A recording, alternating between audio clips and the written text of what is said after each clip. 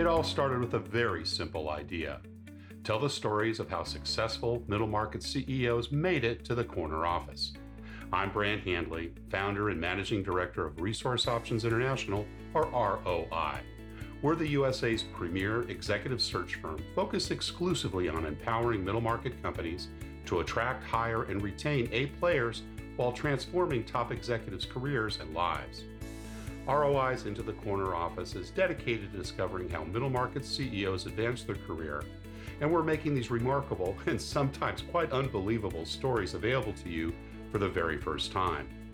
Listen and learn about the challenges they've overcome, the interesting people they've met along the way, and the lessons learned that steered these executives' unique journey into a middle market corner office of their own. I know you enjoy these CEO stories as much as I've enjoyed recording them. So thank you for listening today. And if you like what you've heard, rate us on iTunes or wherever you get your podcasts.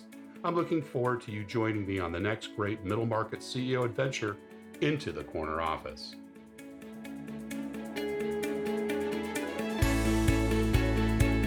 Today, my guest is Dave Witsken, CEO of Universal Engineering Sciences. UES is a leading engineering and consulting company that is recognized as the fastest growing AEC firm in the US and Canada. They continue to expand operations with 67 branches in nearly 20 states and more than 3,100 professionals. Most recently, Dave served as the president of BrandSafway's industrial, energy, and commercial business for the United States, Canada, and Mexico. BrandSafway is a provider of services and products to the industrial, commercial, and infrastructure end markets worldwide. Dave worked in various global executive leadership roles throughout his 17 years at the company, including M&A, sales, and general management. Previously, Dave spent 18 years at General Electric in various leadership positions, and he received his BS in mechanical engineering from the University of Cincinnati and an MBA from Westminster College, where he currently serves as an advisory board member. Dave currently lives in Orlando, Florida, where he welcomes the heat after many years in the colder clime of Canada. Dave Witsken, welcome into the corner office. Thanks, Brant. It's great to be here. Where do we find you on the planet today? I'm in Orlando, which is the headquarters for the UES business. Nice. Well, I'm just down the road in North Palm Beach, having returned here after a summer away. So greetings. I hope the 90-degree weather is soon to escape you up there, but I understand it's been pretty hot and humid this summer. I'm enjoying it, to be honest. So I lived 7 years in Canada. I made a promise not to ever complain about the heat. There you go. There you go. Great. Well, listen, we always kind of kick things off understanding a little bit about your early years, Dave. So tell us where you grew up and what your early family life was like. Yeah, thank you. I grew up in a small town just outside of Cincinnati, Ohio. It was a town of about 5,000 people. I'm the oldest of three, so I have two younger sisters, and my parents were. It was a great family to grow up in. My mom could have won a Nobel Prize for being supportive and loving and caring and parent, and my dad was an engineer and went to school at night to get a master's degree, and I think my sisters and I actually attended his graduation, and he was the kind of constant force of pushing us to be better. So it was really a great balance of support and challenge. And both of my parents worked growing up, so my sisters and I could attend private school through high school. And my parents, really had and instilled strong values. Their word was bond. Honesty was expected. They both really believed in education and hard work and commitment, and especially accountability at a young age. So I really had a great. My developmental years were something I look very fondly on when I look back. That's awesome. What were some of those, detailed lessons? Can you remember some specific experiences where, God, Dad, I hate to tell you what happened, but you had to kind of go through the learning process with Mom or Dad? Yeah, there were many of those. It was interesting when we went on a lot of family road trips, and my dad, was fond at what would today be a podcast. Back then it was these cassette tapes from various speakers, and we'd have to listen to those while we were driving on vacation. Kind of like And I motivational speakers, or were they motivational scripted tape? speakers. Yeah, there was this one I remember called Acres of Diamonds. It was like a 12 cassette series, and we were like, "Oh, when can we get to the destination so we don't have to listen to another one of these?" But yeah, there were many times when I come home and disappointed my parents especially after learning to drive, or maybe more than one occasion, I was learning where the guardrails were for growing up. So Any other influencers, Dave? Coaches, teachers that had a particular influence on your early days, and if so, what would that have been? yeah, it was interesting. They say it takes a village to raise a child, and I certainly felt that. Because it was a small town, it's funny as I think back that in the town there were two pools. One was called the big pool, and the other one was called the little pool. And there was the woods, there was the cemetery, there was the weight room, and everybody knew where all these places were. There were two neighborhoods that had kind of a formal neighborhoods with one in and street in and out, and one was called the old sub, the other was called the new sub. So, and the tennis courts were on, as you might guess, tennis lane. So life was pretty simple, but I think in that sort of environment, which to me was a great place to grow up. There was a lot of the town sort of felt like was raising all the kids. My grandmothers lived in the same town. Both of my grandfathers had passed. And for a long period of time, I lived next door to one of my grandmothers. And so I was very close to both of them. We spent a lot of time together. I did a lot of chores for both of them growing up. But oddly, in a town like that, my parents knew all of the teachers, all of my teachers and coaches, and sometimes they were at our house for get-togethers. So the guardrails were pretty tight. Everybody knew everybody's business for sure. I had great aunts and uncles that lived nearby. Two of my best friends from age 4 are still best friends of mine from today. And again, there was just a lot of people around the town who knew, our family. They knew myself and my sisters, and there was just that sort of created some level of support, but also some guardrails, and people were always kind of watching over your shoulder. So that was a lot of, I'd say, influence on me growing up. Nice. Were you a good student, Dave? Yeah, I felt like I had to be honest.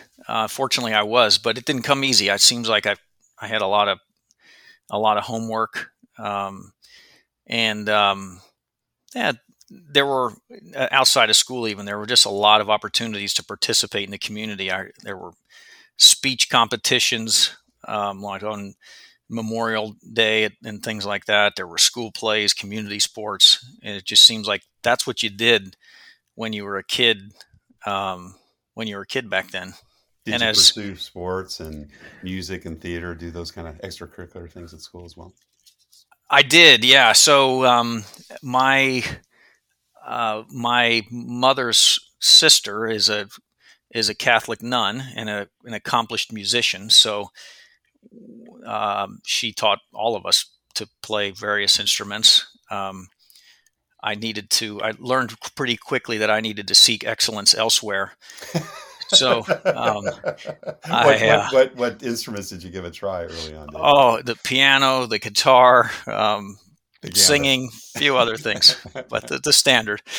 I was pretty good at the spoons though. And then, I swam. That was kind of my thing. I started swimming at a young age, and which ultimately led to an adult career in triathlons. But at that point, sport. swim team love swimming. Yeah. Swimming is just a great exercise too. You continue to swim today? Are you doing triathlons? You mentioned. I did for a while. I did for a long time. Not anymore. It was interesting. I do think it's a great sport, but in a 2-3 hour meet, you might swim for 5 minutes. But it is great exercise. What about entrepreneurial things? Did you have the ubiquitous paper route? Did you sell Christmas cards at Christmas time or any kind of pocket money? Yeah, well, it was good question. My parents were very supportive about things I needed, but zero support to pay for things I wanted. So I started working at age 12. I first started working at a bingo, when I worked for two of my great uncles. Basically, I was sold drinks and snacks to people playing bingo, and I mowed lawns. At one point I had 10 or 12 lawns that I was mowing. I was a custodian for a small apartment complex, and then when I was 16, I started working at a grocery store as a clerk.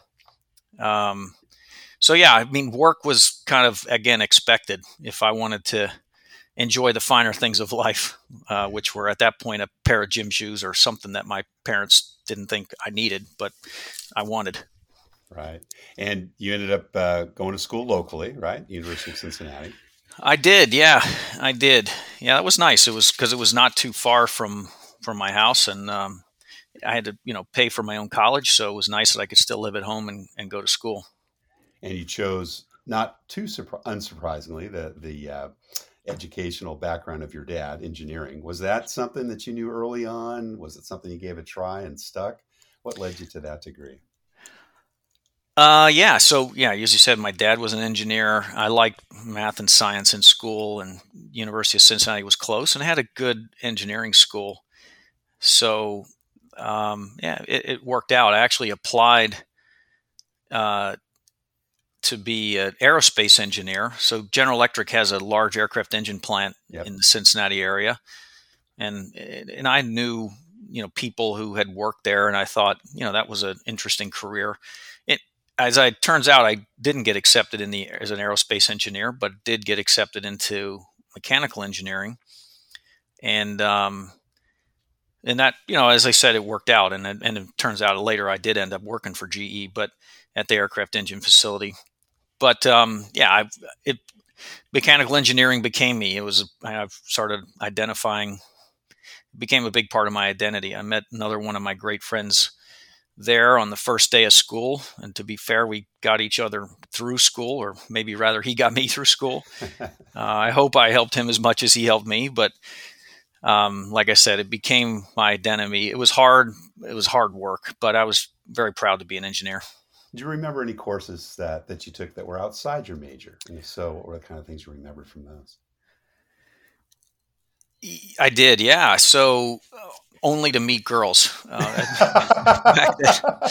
Good strategy. I was like, okay, if I take a nutrition class, I can get credits for that. And I was amazed. On campus at that time, there weren't a lot of women in engineering, but I couldn't believe how many girls were in the nutrition class. So I thought, I got to take a few more of these. That led me to explore my interest in a couple other classes outside of the college. It was always a little bit longer walk from the 3 or 4 buildings that I went to, mostly attended engineering classes. But yeah, it was a whole different world on the other side of campus. So you went to GE straight out of school. Stayed in the Cincinnati area then, I presume, right? I did, yeah. Through college, I lived and worked, and in fact worked at home through all that. And I was a co-op student there at the GE facility, which was great. The University of Cincinnati had, and more colleges do now, but at that time, a great co-op program. So it was a 5-year program, and for the middle 3 years, you either were in school or you were working all year. So work, school. And, you just learn a lot about what real work is like. I had small jobs, but, real application of the stuff you were learning in school, which was great.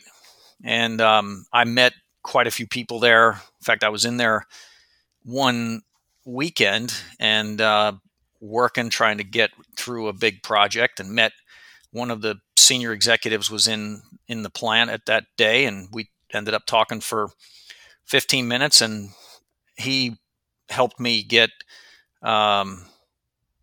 into one of the leadership development programs after I graduated.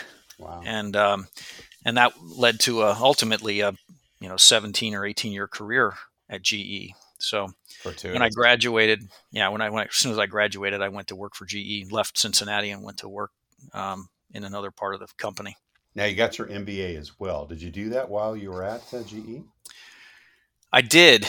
Yeah. So after school, I moved to Indiana for a while, and then moved to Colorado. And I started an MBA at University of Colorado, and then I finished at Westminster in Salt Lake City. but yeah, I did that at night Do that at night. Yeah. while I had 4 kids and I was working during the day. It was a busy time. GE is a great training ground. You were there during the Jack Welch years, I presume, right? I was, yeah, and met Jack a couple times and actually reconnected with him later in my career, Nice. which maybe come up later. So tell us a little bit about those early days. I had some time in Cincinnati. For I remember we talked a little bit about that in our planning Yeah. call. P&G, the other big employer, obviously in Cincinnati, didn't start there, but loved it. And there just were so many good people there, and it was so wonderful to be able to work side by side with really so many folks who had such great experience. And I was literally in awe of them. Was GE that kind of place as well?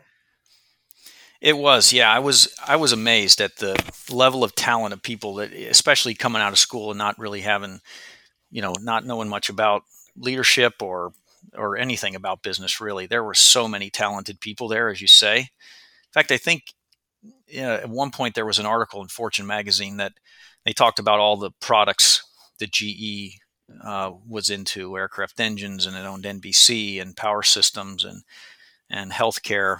And then, but the conclusion of the article was that the best product of GE is its leadership. Yeah. And I certainly felt that there were so many good mentors that really were just people to not only look up to, but to help teach, mentor, and guide you through a career. Did they give you leadership responsibilities pretty early on there, Dave? Yeah, that was the crazy part. I graduated from school and I go to Bloomington, Indiana, and I show up on the first day, and they introduce me to the 6 people that are going to be working for me. And I joined, as I said, a leadership training program. So it was 2 years, 4 6-month assignments, and you had some flexibility, and you could choose the different careers. And all of those assignments, I had some leadership responsibility. But literally on day one out of college, I was leading a team of people. And the second role, I had over 100 employees. I was assembly line supervisor at the same plant, but 100 people, reporting into my role. And that experience was second to none. Like you sort of alluded to with the question, is that you just learn so much when you have that kind of responsibility, when you might not even really deserve it or know what to do with it, but you really learn fast. And I'm sure a lot of those folks were probably maybe decades older than you. Certainly, oh yeah, many had worked there for a while. How did that feel in those early days? It's a little humbling, isn't it? It was awkward because I had grown up in an environment where, I was helping or working for my peers of my parents or older. I was the average age in the town I grew up was probably old. And so I was sort of servant to them, and then I'm sort of directing people. So took me a while to get used to that. But you sort of adjust to it, and people were honestly great to work with, and it became a good learning experience, like I said, and I sort of came into my own as a leader from that experience. What were some of the earliest leadership lessons you took away from that job, Dave? It's interesting. There's so many great mentors, but a wise mentor told me many, many times, said to me, choose, focus, finish. That was the words that he continually said. And I guess over time, I sort of thought about that a lot. It's probably more important today, especially with an unlimited number of distracting sources of data and information. Staying focused is really what's important and can be a real challenge. But keeping lofty goals on the top of your mind and allocating your time to them prevents you from getting lost in minutia. Some people call it majoring in the minors. And since that time, again, I think that was really good advice early on. So I'd love to hear a little more about that. I mean, I think the focus and finish part's probably pretty obvious, but tell us about the choose. Because there's so many things that you can work on, and you really have to choose the things that have the greatest impact on the business or the business unit that you're working on, or even in your role. That evolved for me when I took a new work assignment. I would write my sort of resume of the future, a couple of years out. And then I would review it, and I would write pretty tough goals for myself, 3 or 4 things to accomplish. And then I would review it weekly to make sure that I was moving the ball forward on those most meaningful accomplishments. And, of course, you sit down with your boss and make sure that we agree that those are the right things to be working on. But I think as a great leaders are always processing large volumes of information and turning that into a few meaningful actions and ensuring that those actions are delivering meaningful results. And figuring out that formula, I think early in my career was, I believe, helpful in yielding value for me. That choosing is very important, though, isn't it? Because if you choose and then focus and finish the wrong things, boy, that can really slow up your career. Somebody told me once, you've heard this many times too. A lot of people confuse activity with results, but some people said it in a way.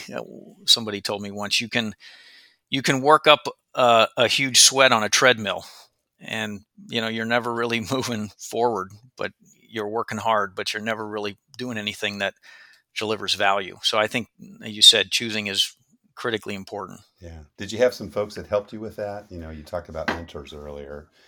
How did you kind of formulate making good choices?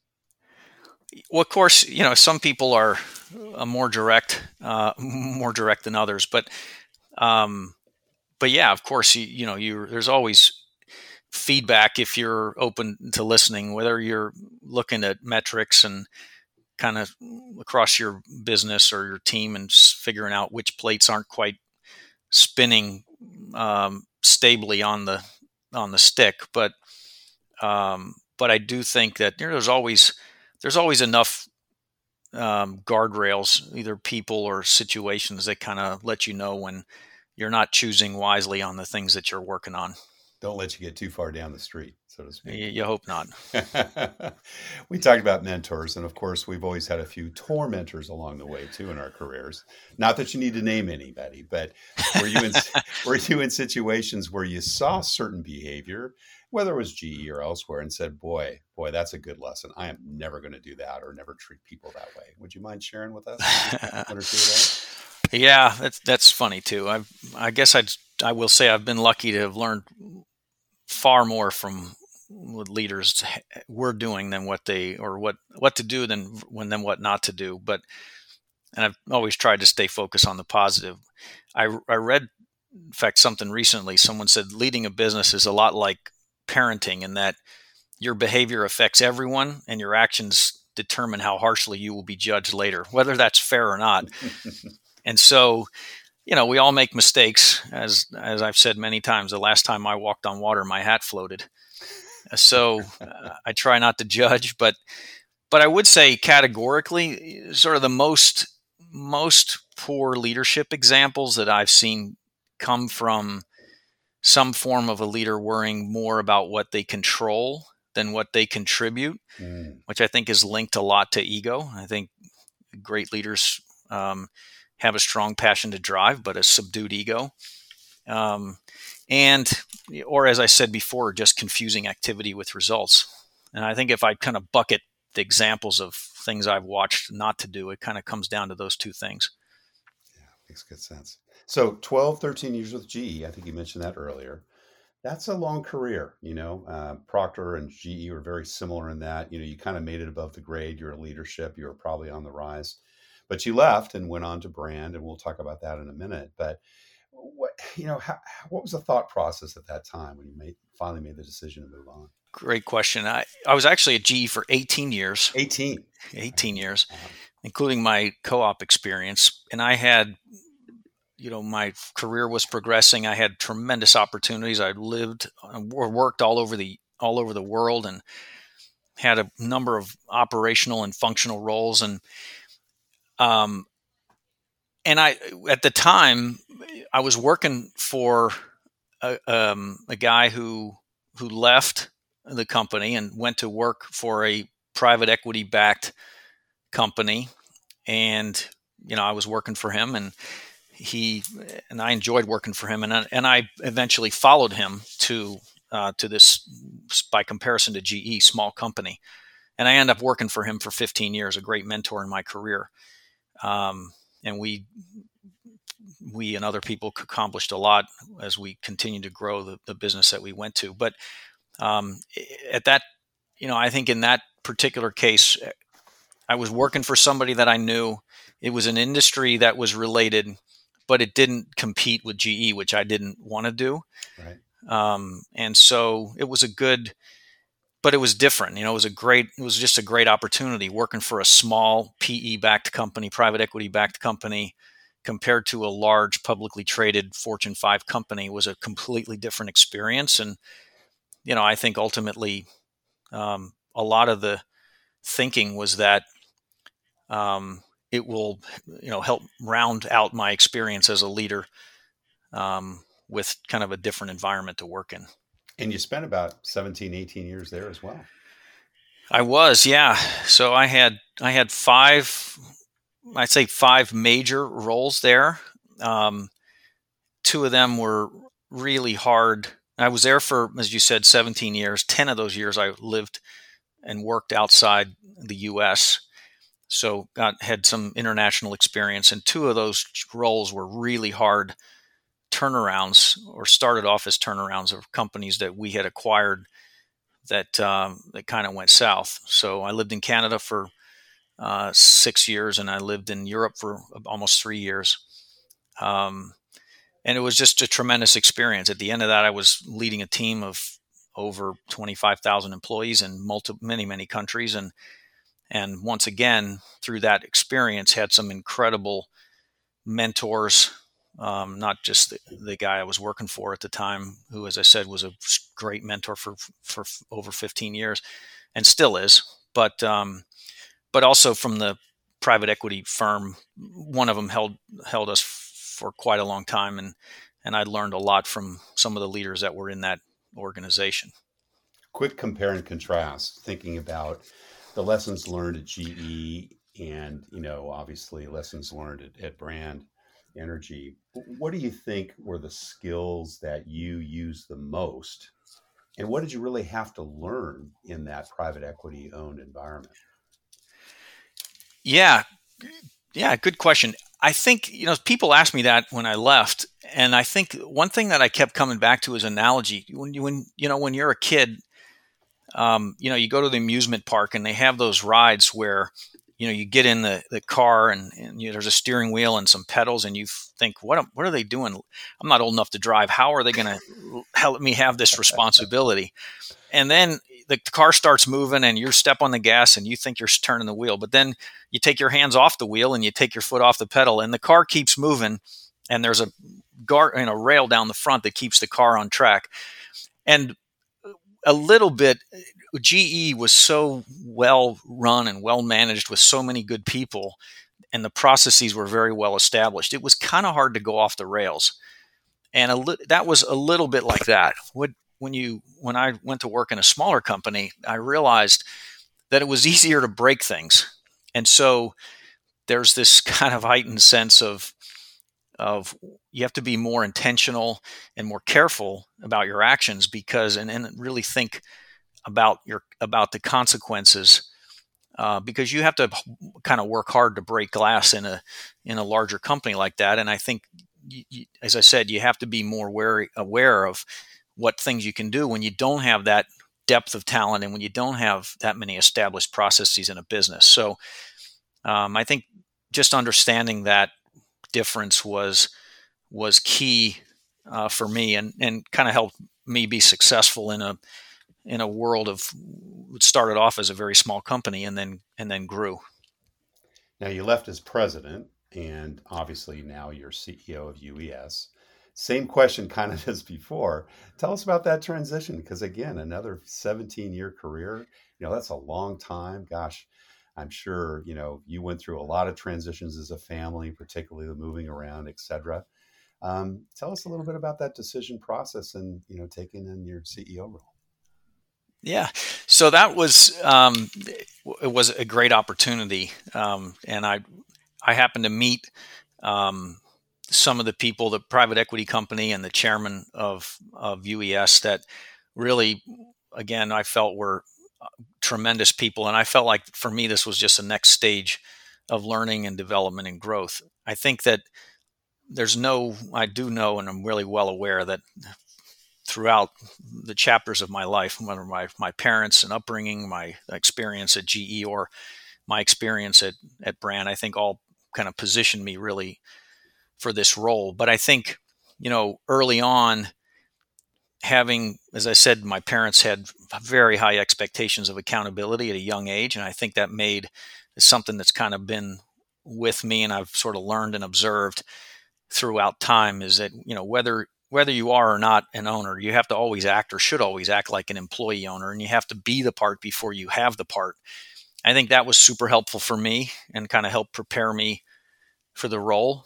I had met people along the way who had always said, I heard this phrase that I thought was really interesting, is that promotability and pay is directly correlated to how far ahead you think and act, and how long it takes the company to recover from one of your mistakes.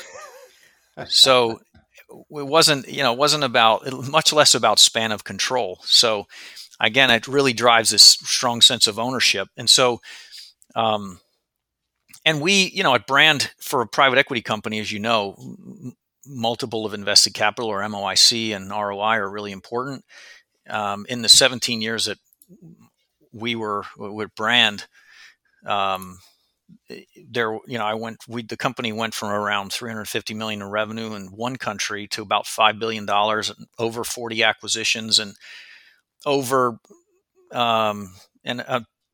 25 or 30 of those I had direct involvement with, either in due diligence or in negotiating, or in integrating and running the business afterwards. So we had, a 17-year run with 12 times MOIC, 12 times money, and 16.5% annual return. And I felt like this not only running a business at scale, but more importantly, helping lead and being a part of that transition from a small company to a larger company was invaluable for the role that I have now. So meeting those guys and feeling like I had something to offer was really a big part of the thought process of making this role, and feeling comfortable and confident this was a team I wanted to be a part of, and this was that I felt like I could bring something to the organization.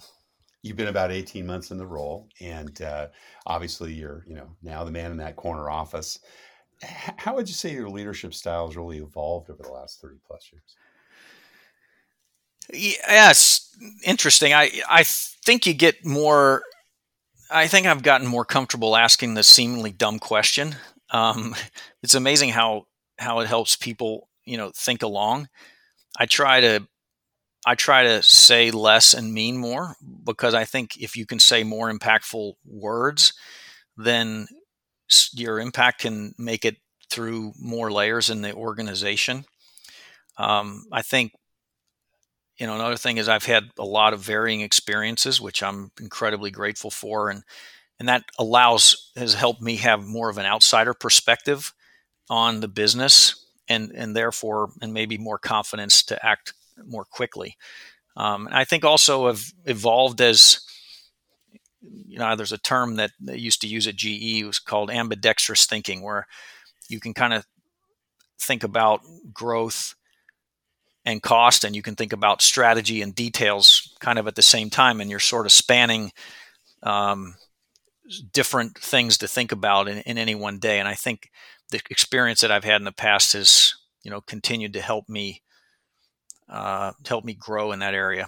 I think leadership to me is always about finding the balance, or finding the line.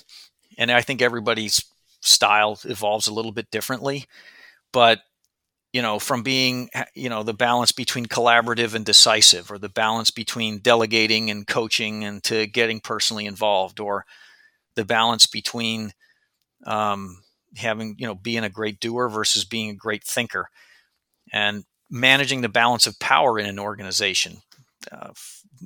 In my case, our company is a branch-based service business, And I think you always have to manage the balance of power between the headquarters and the field, or functions, HR, IT, finance, versus the operations.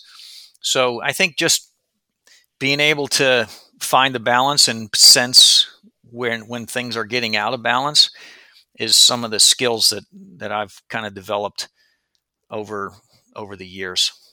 And I'm still learning. That's good. That's a good thing. Company culture, there's so much written about it. And we talked a little bit about before the podcast, the importance of that. What would you say is both unusual or perhaps unique about UES company culture? And how do you kind of do that? How do you keep it on track? Or how do you move it in the direction that, deepens that cultural feeling across your employee base? Yeah, so I think one thing is that we try to stress, and I try to stress especially with our leadership team.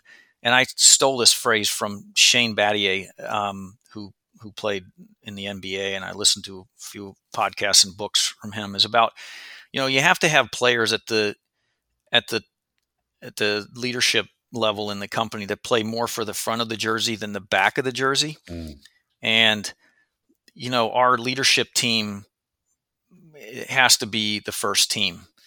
And I, we talk about this a lot when we get together as a leadership group, that our company will never be that company unless you and each of our people on our leadership team is that person.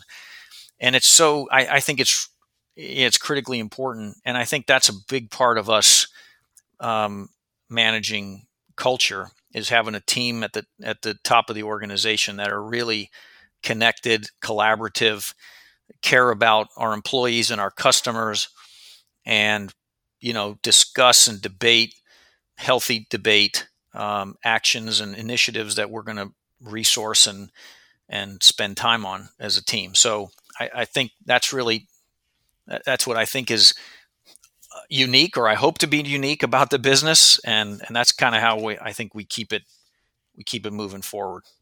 I know you're not involved in a lot of the day-to-day hiring, but I know you folks are growing.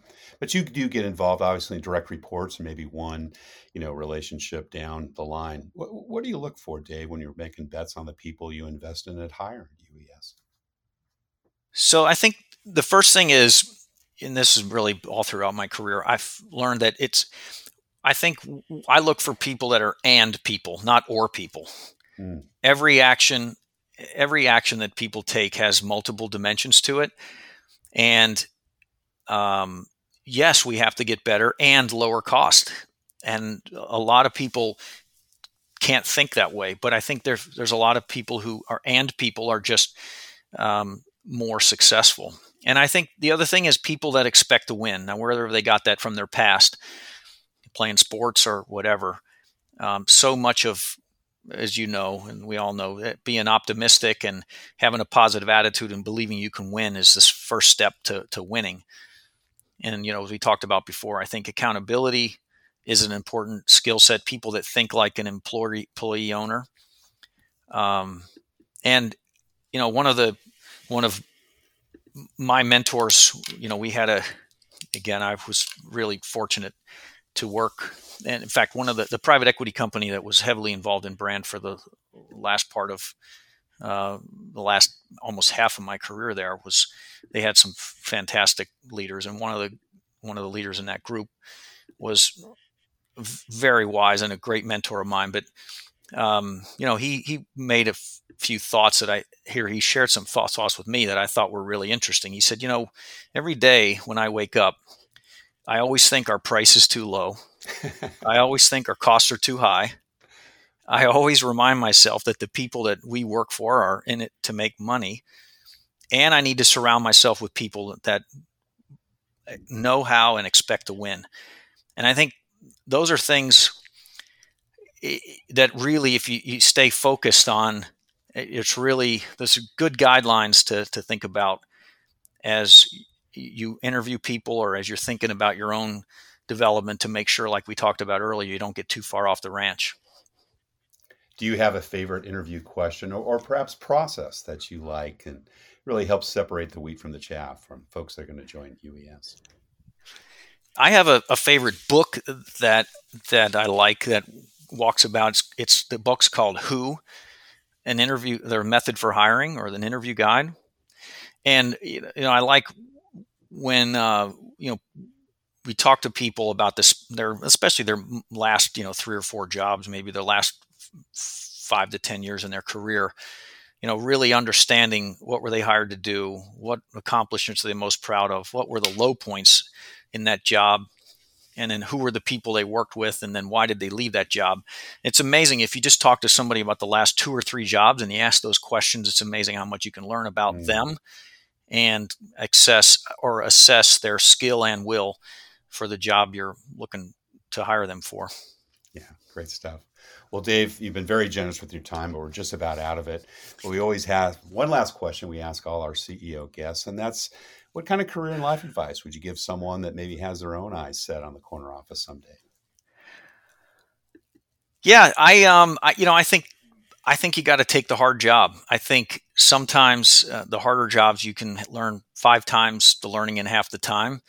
And I say this a lot. Any kayaker can navigate. It's easier for a kayaker to navigate a full river, but when the water's down and there's a lot more rocks, it's a lot tougher, and you need more skills to navigate the river. And I think a lot of times, great markets or a lot of momentum can destroy creativity and skill development. And people are like tea bags. You and they never really know what's inside them till they're in hot water, and that experience can be really useful. And I benefited from that, and I think it helps you develop your skills more quickly. Sage counsel. Dave Witsken, Chief Executive Officer of Universal Engineering Sciences, thank you so very much for sharing your journey into the corner office. Thanks, Brent. Thank you for listening to Into the Corner Office with Brant Hanley. We hope you enjoyed hearing our guest CEO story as much as we did. If you want to hear more CEOs reveal their journey into the corner office, please subscribe via iTunes and tell your friends and colleagues. For more information about Brant, Resource Options International, and the mighty middle market, visit www.goforroi.com. We look forward to having you join us for our next episode.